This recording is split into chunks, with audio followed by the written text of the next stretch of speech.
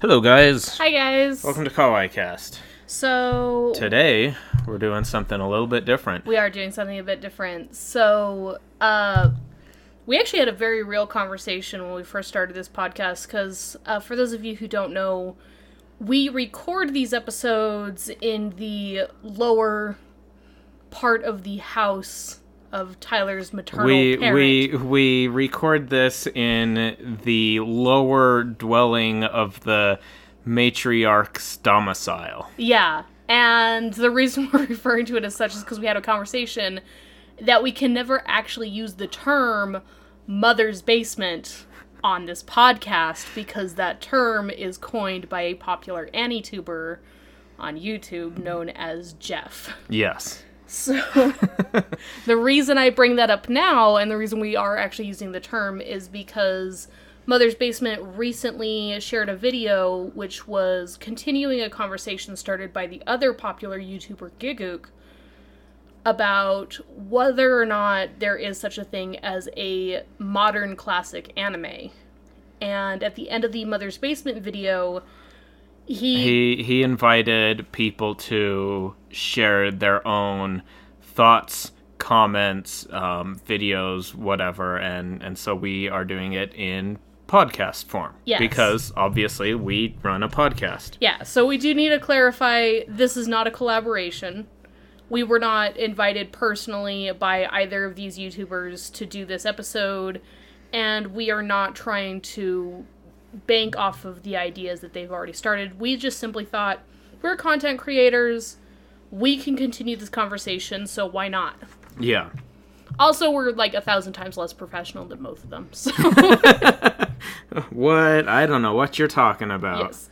And if you have not seen their videos, or you, in particular, those videos... If you have not seen those videos, I will be putting a link in the description. Yes. So you can go check those out before listening to our thoughts if you want. Yeah. They're each, 15 minutes long? Oh yeah, they're not very long videos at all, and both of them, like I said, are insanely talented, and it's because of their videos that we wanted to do this, and we wanted to talk about this. We actually had another idea planned up for this week, and we postponed it because we wanted to talk about this instead. Yeah. So, we definitely do take inspiration from them, not just in this video, but a lot of times we'll go to them for ideas and inspiration. So it's true. If you guys haven't checked out those videos, check out those videos and maybe watch some of their other videos too. You know, pay it forward. Yes. Yeah. So with that in mind, is there such thing as a modern classic anime? You know, that is a good question, and that's why we're here to discuss it. That's why we're here to discuss it. So, so do you want to go over like some of the things that Gigook and Mother's Basement talked about? Yeah, because the makings of the modern classic. Yeah, they both actually had really, really strong points. So basically, Gigook was on the stance that there is currently no anime in the recent lineup of anime since the seasonal tradition has become a thing that could be considered a classic. And a few of his reasons why were basically, it came down to it has to hit a 3-point criteria. And I don't know if you took notes on what those 3 points were. So I'll let you take right over. Here. Yeah. So the 3 points of those criteria are impact. So basically how much an anime affected basically the anime community, the fandoms, whatnot. Second one is quality. You know, I don't think we need to describe quality in an anime. Not Goblin Slayer. Yes, not Goblin Slayer. And the third is he listed staying power. Yes. So a series that even years after its release, it still holds up. It still has influence. And it was that third point that really, I think, was his strongest point of his video, because with the seasonal lineup, we tend to have the memory of, like, previous seasons of a gnat. Yeah, it's so weird with the way anime is now. I know, especially with when we go over our Crunchyroll awards, we'll talk about them. And some of the things that are listed, we look back and we're like, wow, really? Was that just this year? Yeah. It seems like there's so much that it's like, huh. So the question is, could anything survive that trial? I think the first two, we could definitely name some anime, but is there anything that people are going to remember a few years down the line? And I even did a little bit of research as to figure out what qualifies as a classic, not just through anime, but through anything. Whether it be books, movies, songs, you name it. And I found that the standard amount of time that it has to pass for something to be officially registered as a classic and recognized as such is 25 years.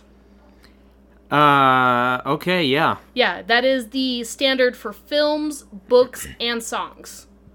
And all of that was decided by 3 completely different groups. For songs, it was the Rock and Roll Hall of Fame. For movies, it was the Academy, and I'm not sure who did it for books.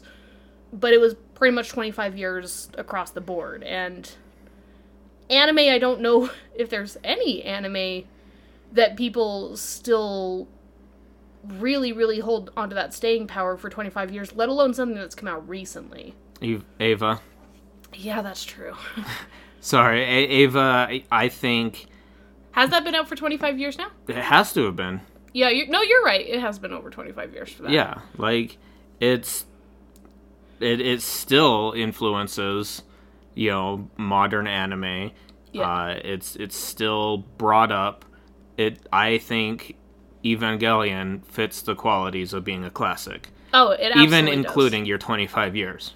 So I think big ones that come to mind when it comes to anime that's hit that point that still has influence and could be considered classic.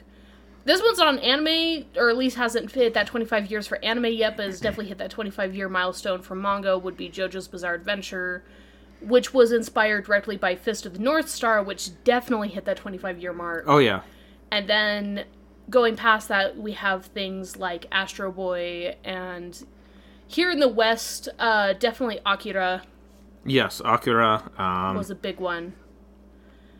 Cowboy Bebop, I think, is getting pretty close, isn't it? It's getting pretty close. I don't know if it's quite at that 25-year mark. Yeah, I know Yu Yu Hakusho just hit 20, and Cowboy Bebop came out around the same time. Okay. So they're both really close, but that puts the Dragon Ball franchise over 25 as well. Okay. So that being said, I personally wouldn't consider the Dragon Ball franchise a classic, but that's just me personally. Yeah. But then you have people that have already listed things like Hellsing and Full Metal Alchemist in these classic categories when they're definitely not near that point yet. So I think they're not to the 25-year point. Yeah, so I think the 25-year rule doesn't really apply to anime in this conversation. I can agree with that.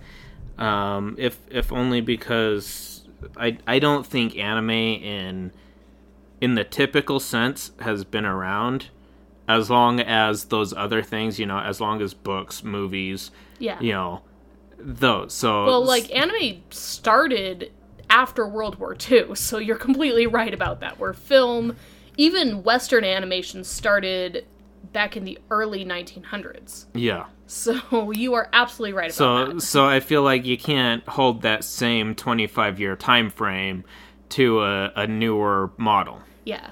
And I do think time is important in this conversation, but I think holding it to that standard is going to get things way too tricky, especially when we're talking about can these modern anime hold up, because it's hard to say whether or not something's going to hold up for 25 years. Yeah, and that being said, I know one of Mother's Basement's, qualifications for, something being a classic is continued quality. Yes. So it still has to hold up, years later. Yeah. So again, me being the nerdy film student who got a degree in this stuff, My useless degree. Well, actually...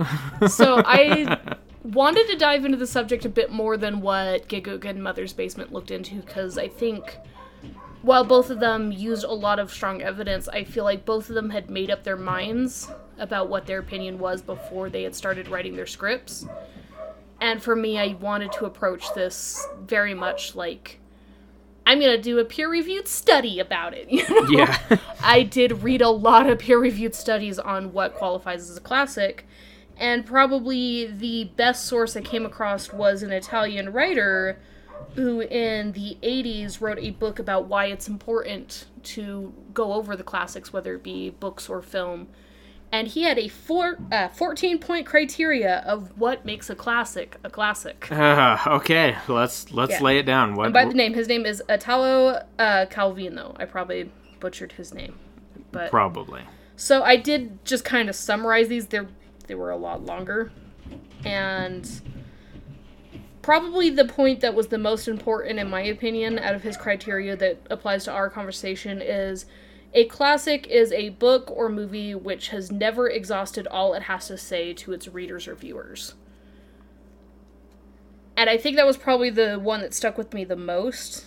So something that, like, the message of the series still holds true. Yeah, it's universal, it still holds true, and I think every time you go back to reread it or rewatch it, there's something new that sticks with you. So, and that goes to his other points.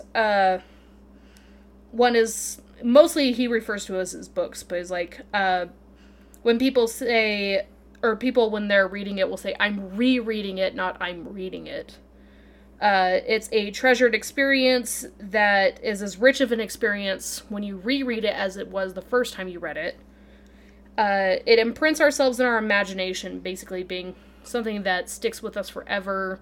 Anything that we create or come up with in the future will have some level of the DNA from that book.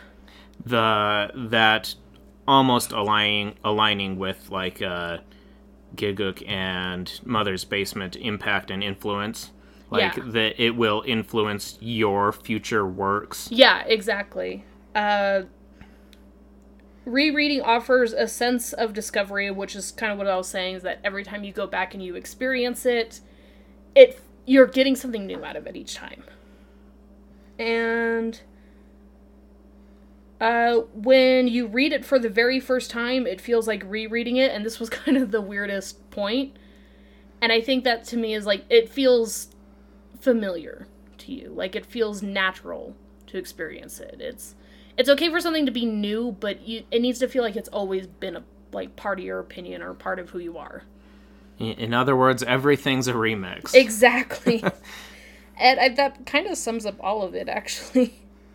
The other one is that it's something that even if... I'm just going to sum up all these. I'm probably not going to go over all 14 just because it's a lot to talk about. One of the other big ones that stuck with me is that when you hear about it, like, let's say everybody's been talking about Full Metal Alchemist and you haven't watched it yet, and everybody's like, you need to go watch Full Metal Alchemist, and you know the plot, and you know the characters, and you've heard everything about it, and you just feel like, okay, whatever, and you go and watch Full Metal Alchemist, you're like, okay, that wasn't what I was expecting. Yeah. Like, even if you knew what was going to happen, and it's been around for so long that everybody talks about it, you still watch it, and it feels like a new experience. Mm-hmm. So, I tried to think, is there really anything like that comes to mind? And I could say that there's a lot of things that are coming out right now that comes to mind, I think. There's a lot that has come out recently, and there's even stuff that's still coming out. Yeah. You know, that I think you still get that. Yeah. I think the first thing that came to mind when I was going through all this criteria and I was thinking, is there anything that came out fairly recently that makes me feel this way? And my immediate thought was Your Name. Yeah. I've actually, in my notes, got Your Name here. I personally, even even though it doesn't necessarily fit the time frame of the 25 years, obviously, but I think we can throw that out. Yeah, no, we're definitely throwing that out. I feel that Your Name has... It's gotten to this point that I think we can consider it a modern classic. I absolutely think we can consider it a modern classic. Because it's just... I think it has a lot of the qualities that fit with what Giguk was saying. You know, it had a huge impact. It's very good quality, and even to this day, like, people still, you know, talk about it. It's still got the staying power. Yeah, and I think it also meets the criteria of Mother's Basement, which we didn't really go over, but a lot of them were actually very similar to Italo Calvino's criteria. He just kind of narrowed it down a bit better. Yeah. Whereas influence, continued quality. Yeah, also another big thing is that it has to feel like it continued from another classic. That was another point from the book, is that classics will always feel like they were inspired by other classics, but will always go on to feel like they're going to inspire new classics. Yeah. If that makes sense. And Your Name definitely already has that. I mean, how many people were raving about how Your Name, the director Makoto Shinkai, is the new Hayao Miyazaki? Oh yeah, a lot, and he's definitely, I think, a good director. Oh, he's a fantastic director. It was almost insulting that he was being compared to Hayao Miyazaki, because he's his very own. Yeah, like he's got his own style. He's got his own, forte. But yeah, you could definitely see the path that he walked down to get to where he is. And you can also see the paths that he opened up for other movie directors. I mean, we went to go see Fireworks because they promoted it as being the same producer as Your Name, which doesn't mean shit, by the way. Yeah, producer just means the guy who forked out the money. Yeah, basically it's saying it came out of the same wallet. Yeah. And I can say with all guarantee that a $1 bill is coming out of the same wallet as a 20. Yeah, basically, Fireworks was awful. I don't know how many times I've mentioned how much I dislike Fireworks on this podcast, but I will mention it again. I disliked Fireworks a lot. I didn't hate it. I just didn't think it was that great. It's one of those movies that the more I thought about it, the more I hated it. Yeah. I wanted to like it. I really did. I really liked the idea for it. Some of the visuals were great. Oh, the visuals were great. Except for the, whole 3-minute train scene where it was just the outside of the train with the characters talking inside the train. That's why I said some of the... And the weird-ass acid dream that she's having, where the guy's like... I think the best part of that movie, and I will say, is when she's having the acid dream... And then later in the movie, we get to watch the whole scene over again, but from the guy's perspective. And she's just, like, dancing around and singing awkwardly, and he's sitting there like, is this happening? Is this a thing? Yeah, I think that all movies should have a moment like that. I want to see that in, like, a Disney movie. Like, I want to see, a princess coming along and singing her happy song, and then it cuts to, like, the view of, I don't know, some person on the street and just watching this princess sing as she walks down the road or some shit. Yeah, absolutely. Any movie that involves time travel especially should have one scene in the first, like, timeline where a character's singing, and the second timeline, when they go back in time, should just feature somebody watching them make an idiot of themselves. Like, that really was worth the ticket cost. Just to watch and be like, this bitch is crazy. Why am I going to Tokyo with her again? So that being said, I know it's not part of the classic conversation, but I have to point out, Love, Chunibyo, and Other Delusions. It does have that. It's hilarious. like you see Rika out there, and she's, like, fighting her sister, and she's doing, like, all these, like, spell casting and, like, really cool moves. And then you cut to, like, the vision of the male protagonist, and you just see, like, Rika attacking her sister with an umbrella, and her sister deflecting it with a ladle. It's hilarious. I would like to point out, this is the reason we do podcasts instead of video essays, Because you and I have the attention span of a moth in Vegas. Ooh, light! Lamp, lamp, lamp, lamp! But which lamp is the brightest? Where were we? Modern classics. Modern classics. So yeah, Your Name definitely fits all the criteria. And I think anybody who says that Your Name's not going to be considered a classic down the road, I think just really disliked Your Name. Yeah. Oddly enough, I don't think I've met anyone who's said that they disliked Your Name. I personally haven't met anybody, but there's definitely those people on the internet that just feel like they're above it. That's true. There's always that person on the internet. Like, I get it, you guys. You were mad that it was nominated for an Oscar and it won Best Animated Film of the Year at the Crunchyroll Awards the year after it came out, which, seriously, Crunchyroll, get your shit together. But it was a good film. Yeah. And I would definitely argue that the great films that have gotten American theatrical releases that might even be better films like Silent Voice and Mirai and several others. I can't think of any off the top of my head, but I know there are some. Those probably wouldn't have had the releases that they did had it not been for Your Name's popularity paving the way for it. And Your Name definitely would not have had the release it had if it had not been for Miyazaki being so popular here in the West. Yeah, especially with Spirited Away. Yeah. Like that came to the US and it made a huge splash here in the States. And because of that it did create this butterfly effect of bringing even more anime films to the US. Yeah. One thing I did want to comment directly on something that Mother's Basement stated. He did claim that Spirited Away got the classic status, but Princess Mononoke and other Miyazaki films did not. And I would argue that Princess Mononoke, while it might feel a bit more like a cult classic, there are definitely people that would put it on the same pedestal as Cowboy Bebop.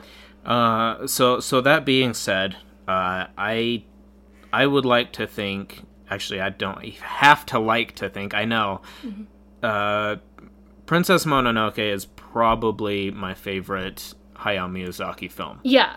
And I'm not even talking about, like, which one is, like, more liked, but... I understand. And so for me, it's like, that one has a special place in my heart. Yeah. So for me, I would consider it a classic. Yeah, I think, while Spirited Away is definitely the most mainstream of the Miyazaki films, I don't think it's the only classic. No, not at all. I think if you say Cowboy Bebop is considered an anime classic, but Princess Mononoke is not, I think that's a bit...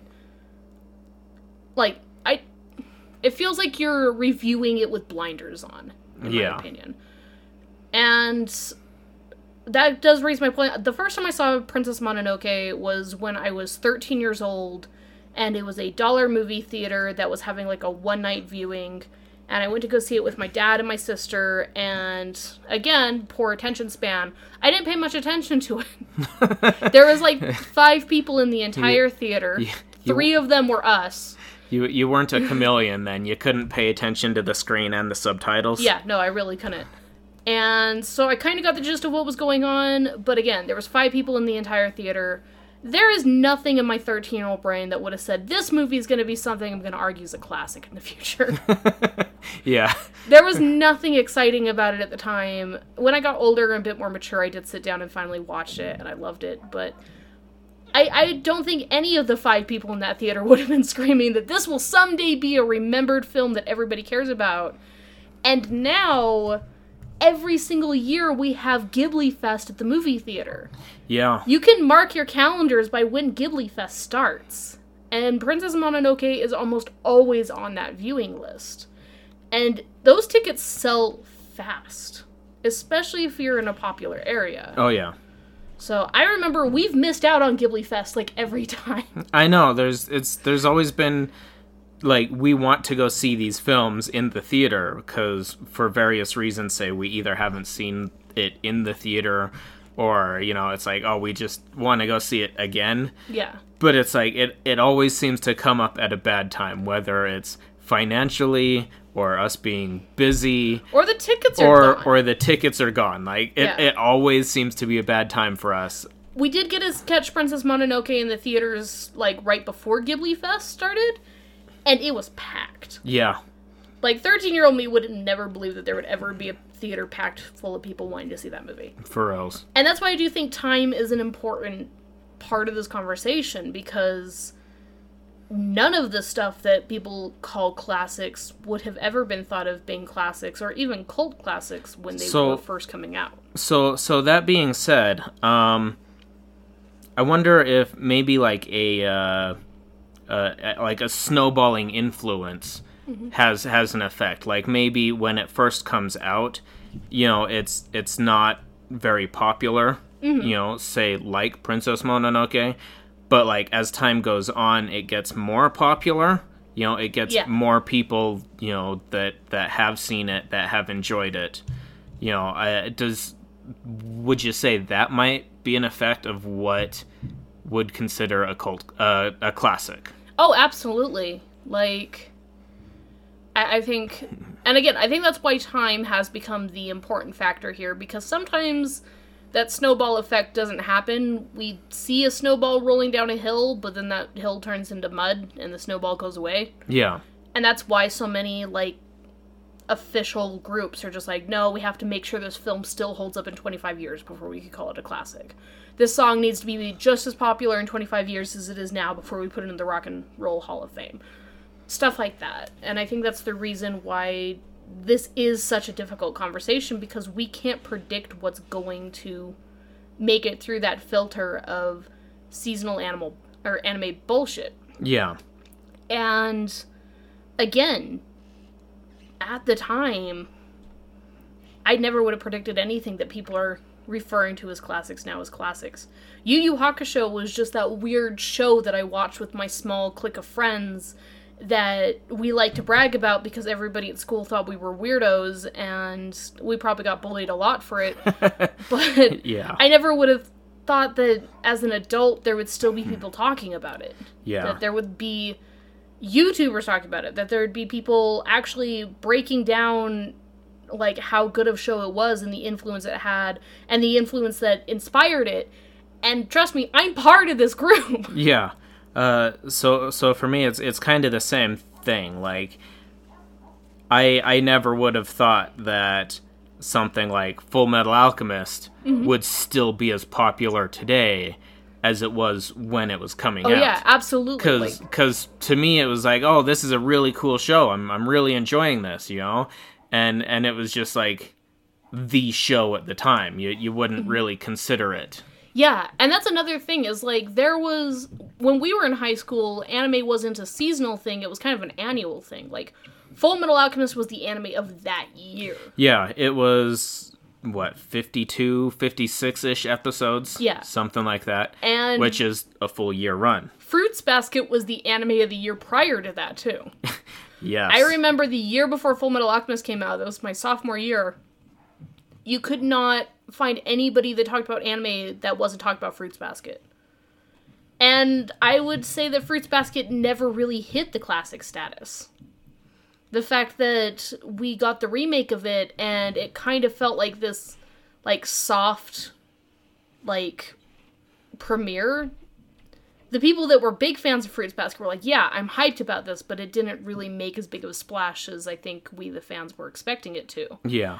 And there's still a lot of people just telling, like, these new anime fans, like, hey, no, seriously, you should give it a shot. It's pretty good. And they're like, well, I've never heard of it before. Okay, so... And you could never say that about Full Metal Alchemist, which only came out a year later. Yeah. So with that thought in mind, I had one of my notes that I wrote down here. So, like, a remake of a classic... You know, like, could you consider a remake a modern classic? See, So with something like, say, Devilman Crybaby, you know, it's a remake of Devilman, which is old. Which is a classic. And I think, would be considered a classic. Yeah. Like, could you consider Devilman Crybaby to be a classic, even though it is a remake? So, I had this conundrum when I was thinking about JoJo's, because I was like, I could easily throw JoJo's, the manga, into this classic status, but does the anime qualify just because it's a one-for-one remake of the manga? And then I had to think about this a lot, and then I thought that spiraled into the thought that you're having, would Devilman Crybaby be a remake simply, or be a classic simply because it's a remake of a classic? And I kind of just want to say it depends. I want to believe that Devilman Crybaby will survive the test of time. I would like to think so as well. But I don't think it's because it's Devilman. I want to think that it's going to get there on its own criteria. Exactly. So with that, like there's Devilman Crybaby, obviously, which made a huge splash. Mm-hmm. But then there was also like, what's it called? The boxing anime. Oh, Megalobox. Yeah. Like, that was a remake of an older series, Champion Joe. Yeah. But I don't think it made as quite a big of a splash as Devilman Crybaby. Megalobox feels like, even though it was so well done, that it is going to be like a passing thing. Like, so that one, would you maybe consider that one like a cult classic? Like, I don't even know if it reached that level, though, was the thing. Like, typically when I think of a cult classic, I think of something that is beloved by a certain niche group, but it's so big that it's like, yeah, this is... And I almost feel like the JoJo's anime is there right now, where it's like, people that are diehard JoJo fans are immediately thinking, like, this anime is a classic, but for the normal anime community, it just feels like that weird subgroup that don't know what they're talking about and just keep posing at conventions because they're weird. But just make a weird pose. It's somehow JoJo's. Yeah, so it's like, I feel like a cult classic is something that could be a classic for people that understand that particular group. And I think JoJo's falls into that a bit better. Although, again, it's weird because the anime and the manga seem to be almost two entirely different groups, in spite of the fact that it's almost a one-for-one adaptation. JoJo's is a weird thing to talk about in this subject, because I don't really know where to put it. The manga is absolutely a classic. The anime feels like a cult classic. Its fans just feel weird. And I'm one of them. Again. That'll learn ya. So it's something I like to be a part of, because then I get to pick Dio and Jump Force and make Stefan mad. But... Mara. Yeah. But it's like... Right now, Stefan's having nightmares. Yeah, so I think adaptations are another weird kind of branch of this conversation. But I think, like, as far as remakes, because we've talked a lot about remakes on this podcast, like, just this year. But I think, like, you could consider Dororo, the original Dororo, as kind of almost a cult classic, because its creator is, like, probably one of the gods of manga. He is considered, probably one of the like, forefathers of manga. Yeah, he's absolutely the father of manga, and everything he's created has reached some level of classic status. But I don't think the remake of Dororo is going to live as long as its predecessor. Okay. Even though I think it is a better show. It is fantastic. I love Dororo. Yeah, and I think that's the weird part of this conversation, is that I think that they handled this remake really well, but I just don't know if it's going to spark the conversation to become a classic. Okay. And that actually does remind me of kind of just a note that I left here. So... I think that sometimes the things that we want to imagine are going to become classics just aren't going to. They'll fizzle.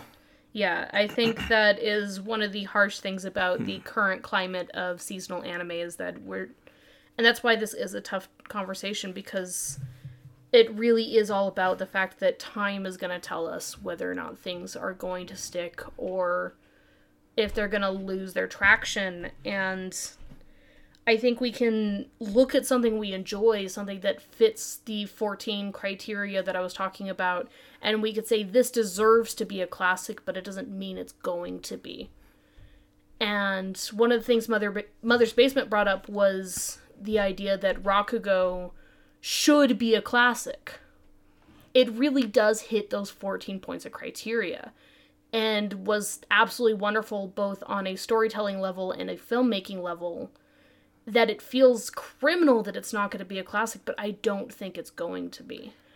On the other hand, it could somehow end up being like a sleeper classic. It could be. Like years and years from now, down the road, maybe someone could find Rakugo and be like, hey, this is great, and like bring it back to attention, and then it could gain, all of the infamy. It could, but I do feel like that's a bit optimistic, and I think the more realistic perspective of this is that it's probably going to fall into those obscure fan series that really deserved more attention than they got, like Samurai Deeper Kyo and Kromade High School, which are both great anime that just didn't get the viewership to really gain those classic statuses. Yeah. Especially compared to a lot of their predecessors that inspired those shows. But then you look at something that may not fit these great criteria of what makes a good anime that are going to get these classic statuses. And one that he brought up is things like Sword Art Online, which had such a huge influence that we are literally getting more Sword Art Online, and we're getting Rising of the Shield Hero, which is just Sword Art Online, you guys. Let's be honest. It's like Sword Art Online, except with slightly better cast. Yeah. I mean, it's to the point. On the other hand, though, I don't think the female cast in Shield Hero has been pinholed into this damsel in distress. We will talk about Shield Hero in a few weeks. That Sword Art Online did. Yeah, no, we will talk about Shield Hero in a few weeks. I have that episode scheduled because I just need more reasons to make Stefan mad at me, apparently. Speaking of Shield Hero, the Raftalia Nendoroid has been released. It did get released. It is really cute. It is adorable. I may have to purchase it. You and every other person on the planet. Yeah. Yeah, I literally saw people that just I don't know who this character is, and I already bought this Nendoroid. Seriously? Yeah. Oh my god. So, and I'm just eh. I don't know if I'd have an easy time buying one of a character I didn't know. Yeah, oh no, not at $50 at the cheapest. They would have to be a really good character design. It's not even just the money either. It's the shelf space. Where am I gonna put this? That's fair. Yeah, I've seen your shelves. You don't have any space. I don't have any space, and I still need to buy that $90 Arsene model. That's gonna take up all the space I don't have. That's right. Gonna have to throw away a lamp or something to make room for that. You don't need light. Yeah, I think that is kind of the sad thing, though, is that it's hard to hit every criteria that deserves classic status. And if I had my way, things like Rakugo and Thunderbolt Fantasy would just be declared classics, and everybody would just watch good shows because I know what's best for them. Mm-hmm. But the truth is that people are just gonna watch things that they like. And things like Goblin Slayer are much closer to gaining that classic status than things like Rakugo. That being said, it seems like each generation has its own each generation of anime has its own almost genre of these anime that could be lifted into the classic category. Like us, we're an older generation, let's face it. Yes. So with us it'd be things like Cowboy Bebop, Trigun, Outlaw Star, which are very space westerns. Yeah, and of those three, I think one of Outlaw Star probably deserved it the most, if I'm being honest. And look, it fizzled out. Yeah, and that's the key factor is time, I think. Time is the biggest thing of what makes a classic. Yeah.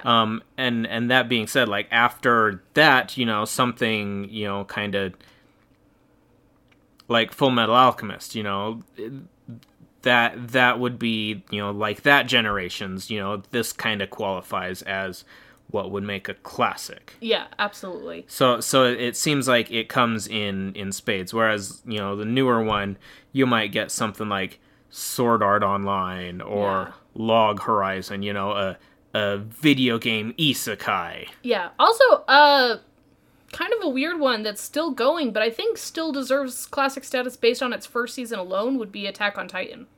Yeah. I think Attack on Titan is going to be just as remembered in the future as Sword Art Online.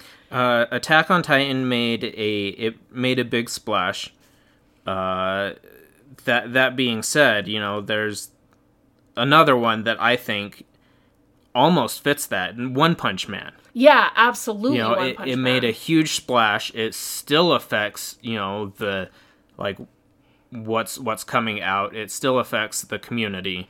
Yeah, and that's another thing, too. While I think Mob Psycho 100 deserves it a bit more, I think when it comes down to, you know, who's going to be written in the history books of anime, One Punch Man is likely going to be the one that gets remembered. Yeah. If only because it was a far more marketable franchise than Mob Psycho 100, in spite of Mob Psycho 100 being the better show.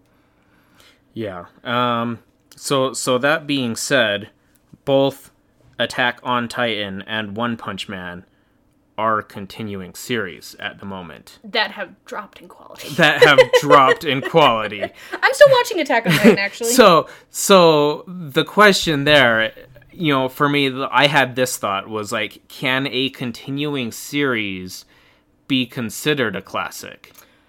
With that, So, I'm gonna answer your question like, with a question. So, like, with Dragon Ball Z, you know, or Dragon Ball, whatever, like, it's been continuing forever now. Like, and I don't consider Dragon Ball a classic, but some people might. So, before you get too far into this, I'm gonna answer your question with another question. Do you consider Star Wars a classic?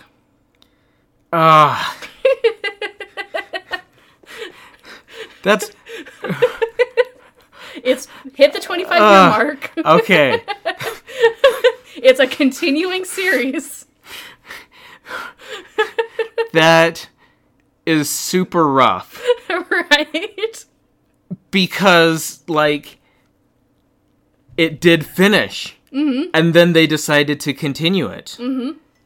Oh, my God. That's hard. I mean, I love Star Wars. I'm gonna have to say it's a classic. Mm-hmm.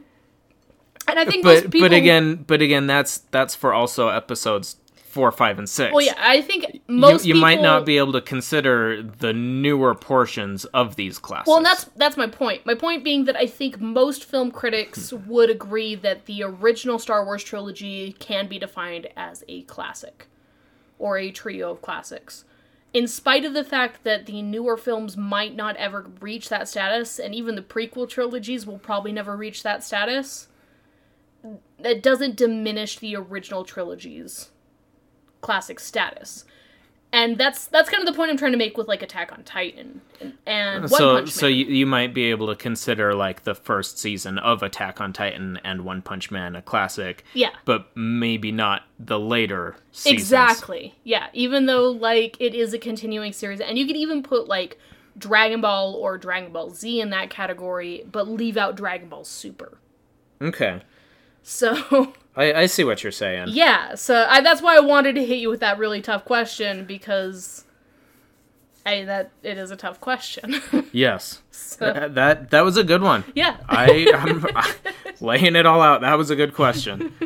Also, in my research, I think the most shocking thing I found about this discussion of what is and is not a classic, apparently there was an entire group of scholars that refused to allow the original Lord of the Rings trilogy books into the status of classic novels. Really? Yeah. Why? It was because they didn't consider Tolkien a classic literature writer. And it didn't meet all of their criteria, even though it definitely hits that 14-point criteria written in the 80s. And it was a debate that lasted an insanely long time, and Lord of the Rings was finally declared classic novels around the time that the movies came out. Okay. So, yeah, I mean, when you were talking about sleeper classics, I do think that is something that can come up. I think there is definitely an argument that something that might not have classic status now might gain classic status later. Okay. And also that a lot of people are just kind of gatekeeping dicks. So, people are gatekeeping dicks. But I think the idea that there's no such thing as a modern classic is kind of, I don't want to say wrong, but I think is, again, short-sighted. I think there's no question in my mind that Your Name will go down as a modern classic. I'd like to think that Silent Voice will as well, but time will tell on that one. Again, better film, maybe not quite the level of status it needs. I'd like to think that One Punch Man and maybe Mob Psycho will hit that as well. Yeah. And honestly, and this is just my personal opinion, I think if any anime that's come out in the last year deserves it, The Promised Neverland. If only because I think The Promised Neverland affected me the same way that Full Metal Alchemist did, and is no question my favorite Shonen Jump series, and I think at least deserves the level of recognition that Death Note had. Okay. And Death Note was considered, like, the best anime of, like, the best year of anime ever, so. Okay, yeah, I see what you mean. Yeah. I would like other things like Devilman Crybaby and Made in Abyss to get that too, but honestly, just... So with that, what about, like, how would you feel about, like, Erased? I think Erased, actually had kind of, like, a list of anime that probably would have hit, like, classic status at some point, but then just fizzled out, and I think Erased is going to fit in that category. Things like, Card Captors, which we could look back on and be like, oh yeah, I watched that show as a kid. I love Card Captors. I don't know if Card Captors ever hit, like, classic status, though. Yeah. Or, like it has a fan base, and the fan base does love it. Yeah. But it doesn't seem like it's one of those, like... Yeah, or like Fruits Basket. As I mentioned before, Fruits Basket never really... It was just as talked about as Full Metal Alchemist back when it first came out, but it never really became a classic. Mm-hmm. It just kind of got forgotten over time, and it's not because it wasn't a good series, it's just because it didn't have that staying power. And then there was just a ton that really were like, back when we were kids, everybody's like, you have to watch this show. You have to. You just have to go and watch it. Go home and watch, like, things like Kenshin. But who do you hear talk about Rurouni Kenshin like it's a classic? Yeah. Or things like Inuyasha, which was everybody's first anime when I was in high school. Yeah, sounds about right. And I don't even know if that would be qualified as a classic. Or the manga and anime by the same creator, Ranma and a Half, which was a fantastic series, but didn't even reach cult classic status. Yeah. I actually loved Ranma 1/2. Me too. Or at least, maybe not the anime, but I was reading the manga. Yeah. And I really loved it. Yeah. I mean, things that fall into that group are things like D and Angel and Gravitation as well. God, we're old. Yeah. Also, Azumanga Daioh. Oh, yeah. That's one I thought would have been a classic. Fooly Cooly. Fooly Cooly. Fooly Cooly might actually have classic status. I think it would be classified as a cult classic. You're probably right about that, actually. If I had to be honest. Like, it has that weird niche fan base. Yeah. So I think it's just also fun to go back and watch things like that are old like that and just see how much of their DNA ended up in anime today. Mm-hmm. And again, I'm going to bring this back to JoJo's, because of course I am. Because JoJo's. It's hard not to find anything, or to find something that doesn't have some JoJo's DNA in it. Like, I mean, just a couple that were coming out around that time, One Piece and Yu Yu Hakusho, both had direct inspiration from JoJo's Bizarre Adventure in the same sense that JoJo's was inspired by Fist of the North Star. And you could also look at things like coming out now and being popular now, like Persona, and even the Ruby dub reference JoJo's. Yeah. And even things that just give little nods to it, like No Game, No Life. With its Ree and Skullgirls. Yeah. Had a road roller in it. Of course it did. So yeah, I think the idea that we can see so much of today being kind of like descendants of stuff from yesteryear, I think that's why classics are important. Mm-hmm. Like, I mean, I just don't know if Mob Psycho 100 and One Punch Man would have gotten where they are if it hadn't been for the things that got them there. You know, like, One Punch Man obviously took a lot of inspiration from classic battle shonens, and Mob Psycho, again, has a little bit of JoJo DNA in it. Yeah. So, I think that's why this conversation is important to continue, because I think whether or not, like, oh, I really want this anime to be a classic, but how many people are going to look at that series and think, I want to create something from that? Yeah. Or I'm inspired to create something because I watched that, I think would be the big question. And that's why there's so many isekai. So many isekai. I believe it was Mother's Basement actually brought up this one, like, with the modern, formula, like the modern seasonal anime, there is a lot of quality anime that's coming out. Yeah. And there's a lot of them. So I think he brought up the question of, like, if there were less anime, would there be more that was considered that could be considered a classic? I don't think so.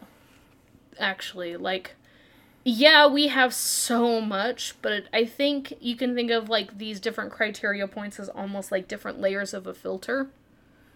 And I think the more you pour into those filters, the more things are definitely going to get backed up, and you're going to see a lot of those not make it through the first couple layers, but I think you're more likely to see something fall through. Okay, so you think, even though they're getting filtered out, more, like, the higher amount leads to a higher chances of there being one that's considered a classic? Yeah, absolutely. Like, I think that we started to see more classics in film come out during like the golden age of film. And I think when, like, people became more and more inspired by popular books coming out is when we really started to see, like, a golden age of reading as well. I think even things like Game of Thrones could hit the classic status in spite of the fact that it hasn't been out as long. And we knew that it was going to be a classic the moment it came out. Yeah. Okay. You see that influence, and you see that, like, there's just something special about it, and it just passes through those filters pretty easily. And I think that things like Your Name and I don't think that's a coincidence. I don't think that's just, like, an exception to what's going on, or the culture that we're living in now. So it's almost like, even though there's more quality shows, it seems people are putting more effort into them to make them that much better than what is out. Yeah, and there's definitely people that are just pumping out shows that they know are just going to sell. That's why we've hit the isekai boom. That's why we are getting shows that are entertaining, like Isekai Quartet, but definitely aren't going to be remembered in a year. Yeah. That's why we're getting things like Pop Team Epic and Grand Blue that are definitely entertaining, but we're not going to think, man, that show's a classic. So on that, just another thought came to mind. Like, today we live in a very meme-centric culture. You know, like, everything is a meme. So do you think the memes have an effect on the classic status? Say, like with Konosuba, I still see memes of Konosuba pop up. You know, would that affect the status of whether or not it could be considered a classic? I actually don't, if I'm being honest. I think I don't think that memes make classics. I think classics make memes. Okay. So I think the fact that Konosuba is still getting memes isn't an effect of, well, memes are making it popular. I think it's an effect of this series is just so well loved and it's so great that people are just going to keep using it as like a well of resources. Okay. For their internet jokes. Again, JoJo's. so many JoJo's take memes. a shot every time Candace says JoJo. I think we want our viewers to stay alive. Thank you. What viewers? They're not viewers, they're listeners. I think we want our listeners to stay alive. Thank you. So yeah, I think popular culture is kind of a weird thing. But yeah, I don't think memes make classics. Okay. So, nobody's gonna make a loss of Rakugo. You could, though. I'm sitting here thinking, like, could I? I'm sure I could. I'm gonna go back and rewatch Rakugo and find all the loss. Every loss. Because that show's not depressing enough. Nope. Need to add fucking memes to it. But yeah, I do wish that there was a bit more refinement in the anime culture, because I do think that things that probably deserve more attention just get overlooked, and I do think that there are classics that slip through the cracks because people aren't paying attention to them, and they were put on probably an awful streaming network that didn't promote it as well as it should have, or it was mispromoted, you know. And you mean like Made in Abyss? Like Banana Fish? Banana Fish. Violet Evergarden. Yeah. And currently, because you had to open up this wound. Oh, you did. Carol and Tuesday. Damn straight I opened that wound. Which is currently stuck in Netflix limbo. Netflix, I have some words. Netflix, get your ass together. I'm already going to be showing Crunchyroll my PowerPoint presentation. Don't make me make one for you, because I will. She'll do it. She's crazy. I'm crazy. I know how to use PowerPoint and Excel. And Word. Yes, and Word. And Word. Can you do all three at the same time? Yeah, if the computer lets me. I could even throw that shit into After Effects. That's what my college degree went to. Telling Netflix off. That's right. Best use of a college degree. It's true. Again, this is why we do podcasts. I could never make this into a video essay. I've thought about doing video essays. I really want to be there like the cool Annie-tubers that edit and script write. My brain doesn't work that way. We go off on weird tangents. It's true! But sometimes that's what makes it fun. That's what makes it fun. That's why I love doing podcasts. So I had 4 pages of notes, and I just keep flipping through them like, what the fuck did I write? What the fuck? Yeah, I've got like half a page of notes, and you see my notes, they are jumbled. I love your notes. I'm so proud of you for taking notes, by the way. So, on to, like, almost a continuation of my earlier question, like, with, you know, the saturation of the market of quality anime. Just as an example, like, with American cartoons, you know, there's some that have become very popular recently, you know, stuff like Steven Universe, Gravity Falls, you know, like these are very popular, you know, they're very well done. Like what would your thoughts on say that be? Because there are a lot of American cartoons that are made, but it seems there's just a few that make it few that make it through that people say, oh, this is really good. I think Steven Universe had all the makings of a classic until they decided to milk it for everything it was worth. That is fair. I think in terms of American cartoons, we are seeing a much better quality of cartoons being produced. There was just this dark period of time where Cartoon Network had given up on making anything that they felt worthwhile. Ah, yes. The annoying orange. Yeah, the annoying orange. It got to a point where Cartoon Network realized that YouTube was more marketable than their own network when it came to entertaining kids, and they tried to replicate that formula to no success. And it wasn't until they got back to making things that people wanted to watch, like Steven Universe, and even things like The Amazing World of Gumball and Regular Show, which were just ideas pitched to them that just worked. They just stuck. And while I don't think any of those shows could ever come out as classic cartoons in the same respect as like the Powerpuff Girls or Dexter's Laboratory, I do think there is some merit in how much is being produced right now. Like, we are getting great shows like Star vs. the Forces of Evil and Gravity Falls, which I think will make it as a classic cartoon. I firmly believe Gravity Falls will. Yeah. It is, if you have not watched it, definitely a recommend for American cartoons. Yeah, we're even seeing a greater field of cartoons targeted for adults. For a long time, the cartoons for adults included Simpsons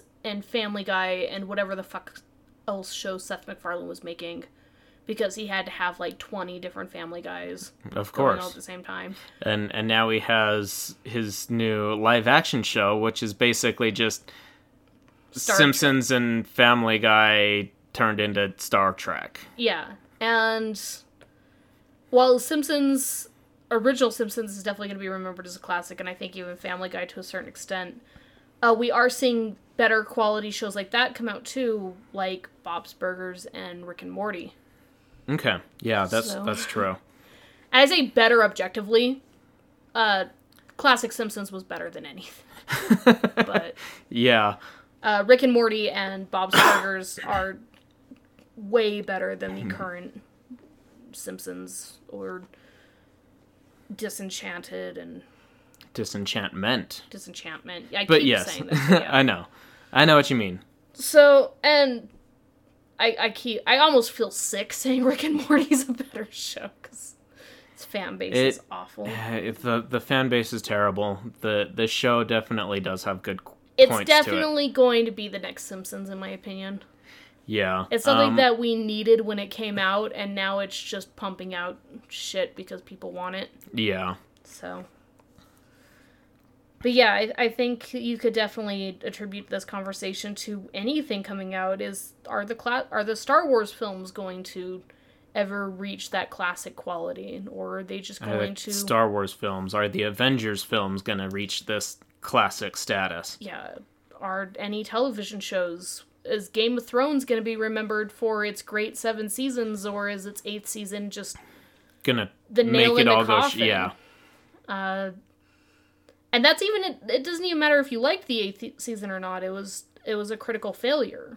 So, same thing with The Last Jedi. If you loved The Last Jedi, I'm in the same boat, but it was a critical failure. Even, Avengers is starting to hit that with the backlash for things like Captain Marvel. Yeah. And I think it's a shame.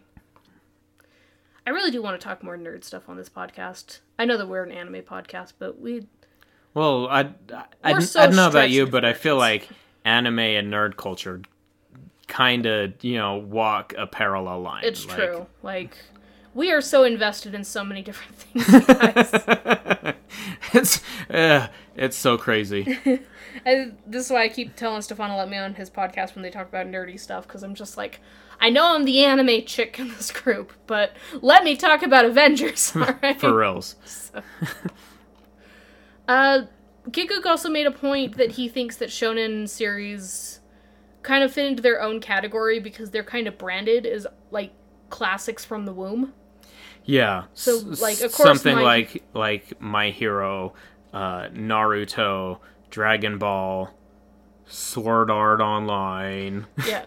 Well, I think it was typically talked about shonen battles. So that would be, like, the top 3, which My Hero is now part of the top 3.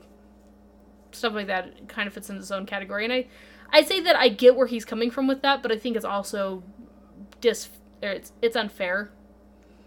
Because My Hero Aka worked hard to get into that top 3 spot. So and there's a lot of Shonen Jump series that came before it that tried. They pined for that number 3 spot and failed. So that being said, with My Hero, I believe our deciding factor of time will be the key in My Hero. I think you could predict it now, though. I think the fact that My Hero Aka has replaced Naruto as the number 3 Shonen Jump series of all time, I think... See, I say this, though, because I can foresee if My Hero goes the same path as Naruto, where they basically milk it and for as long as possible, I don't think it will quite get that classic status. That's the thing, though. But if they get to this point where, like, it finishes on a high note, I think it could very well get that classic status. That's the thing, though. Naruto is very, very well regarded as a classic,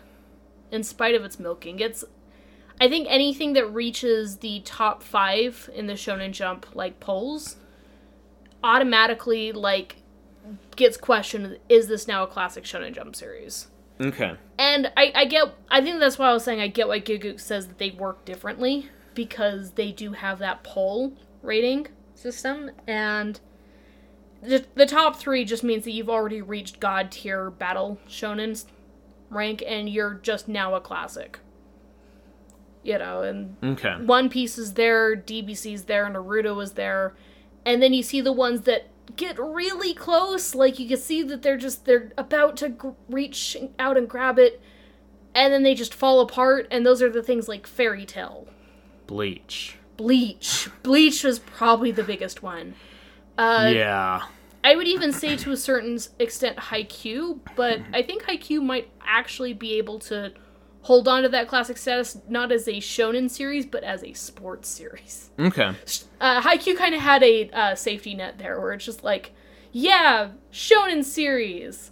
Just kidding, sports show. Just kidding, we're also sports. Yeah. By the way, you may not know this about a show about volleyball. Yeah. But volleyball is technically a sport. Well, and now, Haikyuu is the base standard for what all sports anime should strive to be.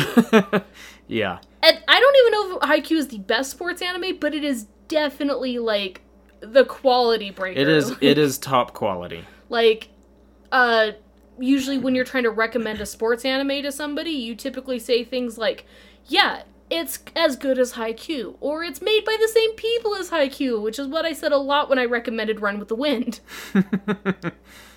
Or it'll remind you of Haikyuu. Yeah. Haikyuu it's seriously, like, if you want to recommend sports anime, it's just like, how does it compare to Haikyuu? That's all you need. Fair. And if there's a dog in it, that was the lesson I learned with Run with the Wind. You just tell people there's a fucking dog in it. People watch it. Especially if it's a corgi. Like, if you just, like, tell people, like, there's a corgi in this show. It's a long corgi. It's a Shiba. Shibas are just long corgis. Prove me wrong. but yeah, you tell someone there's a corgi in this series, they're more likely to watch it, I think. Yeah, I think that's why a lot of people started Ruby, actually. What? Indestructible corgi? Better watch this. It's a corgi, and he's also a gun. I'm the first person to think of that joke.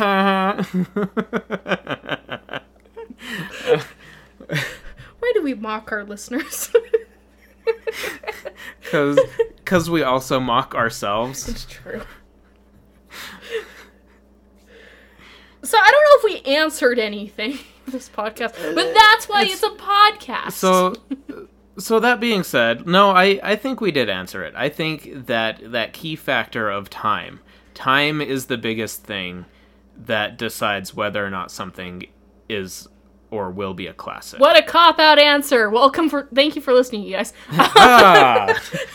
That's right. The answer to, is there such a thing as a modern classic anime? We don't know yet. See, we've come up with this complex formula where quality times impact divided by time equals, no. Yeah, basically our answer to the question is... We don't fucking know. Wait and see. Wait and see. So I do believe there are exceptions, though. Yeah. Like I said, we already established, and I've said this twice in the episode already, Your Name is no questions a classic. I even would say Haikyuu is as well. Yeah.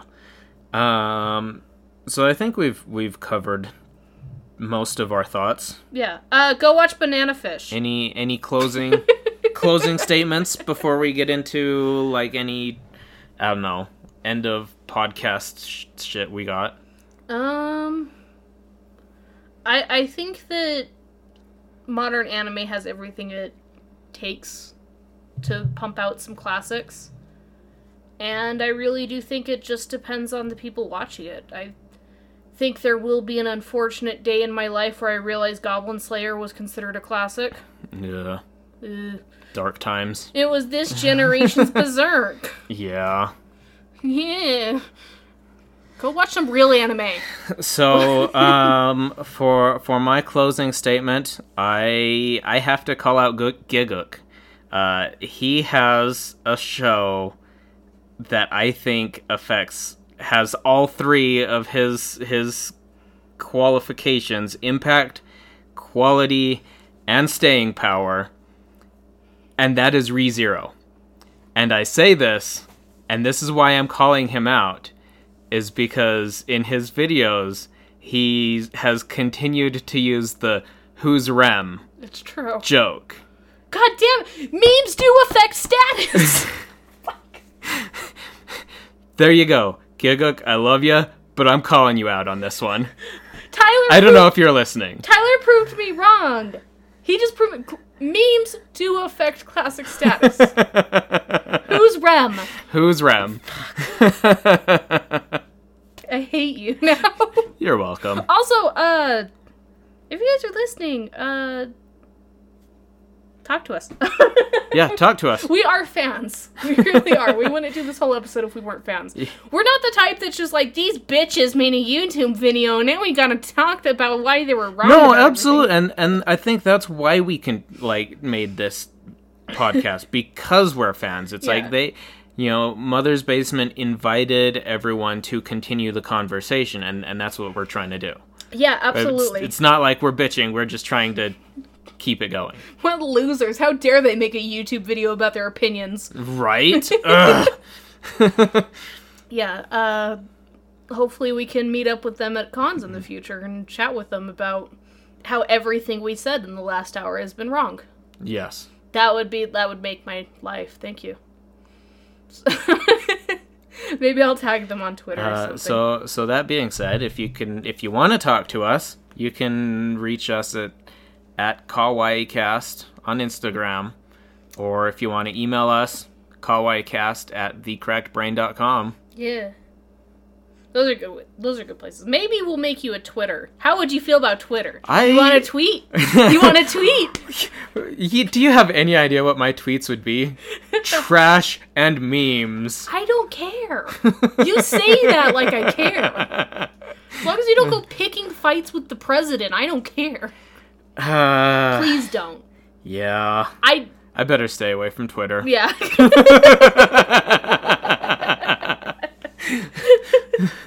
With that said, I think we can move on to our next segment. Our next segment? Yeah. Is it what I think it is? It is what you think it is. I need to pull up... Is it Isekai? Or Isanat. Okay. If you don't have one off the top of your head, I've got one. Actually, I have a list. A list? Yeah, I have a list. Oh boy, oh boy. So, and this one kind of falls back into our conversation we were having earlier about fireworks. About that whole, idea of, you just want to see somebody dancing in the streets and call them a fucking idiot in a movie. Oh, God. This sounds amazing. Already. My question to you is Enchanted an isekai? Enchanted, the Disney film The with Disney with film. What's her name? Gisette. Yeah. Gisette. Who is a princess that leaves her cartoon Disney film world and goes to the real world of New York City. Huh. Now, wait. Cat goes crazy. So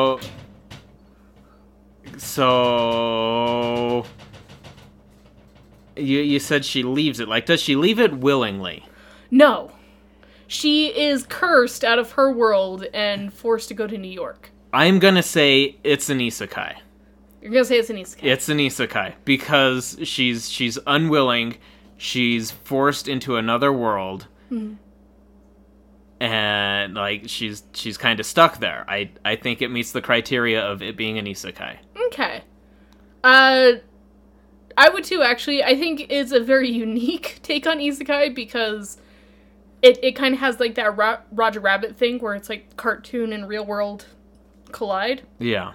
But yeah, I absolutely agree that's an isekai. It also qualifies as a reverse isekai, and spoilers for Enchanted, you guys, because at the end of the movie, the main guy's fiance actually runs away with the cartoon prince and goes into the Disney world. Nice. Oh, that's great. Yeah, so there you have it. Enchanted isekai. Enchanted is an isekai. Yeah, so for those of you who are listening for the first time and do not know what the segment is about, Tyler and I will pick random movies, books, or television shows, and we will debate whether or not they qualify as isekai or isanat.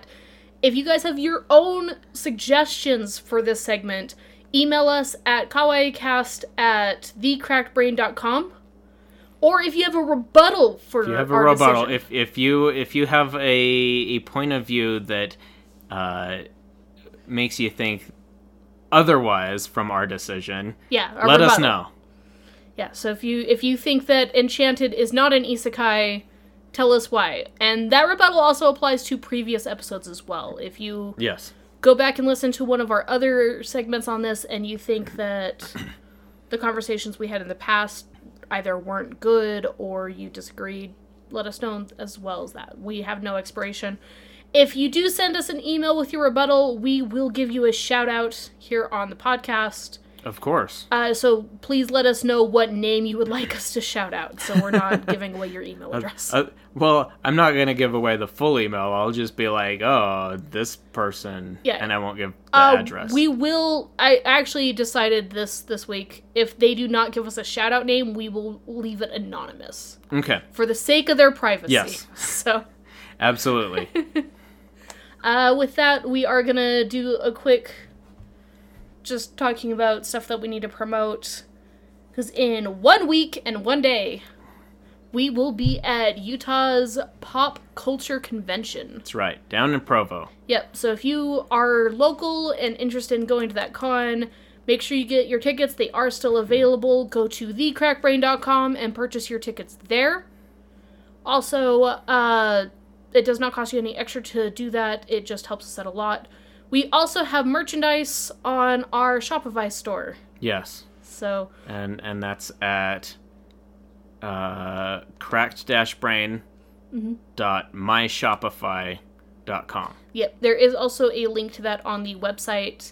And just a friendly reminder, because this whole episode is about this, make sure you guys go check out Gigook and Mother Basement's channels and their videos on this subject. Again, the links to their videos is down in the description, or as Jeff puts it, the doobly-doo.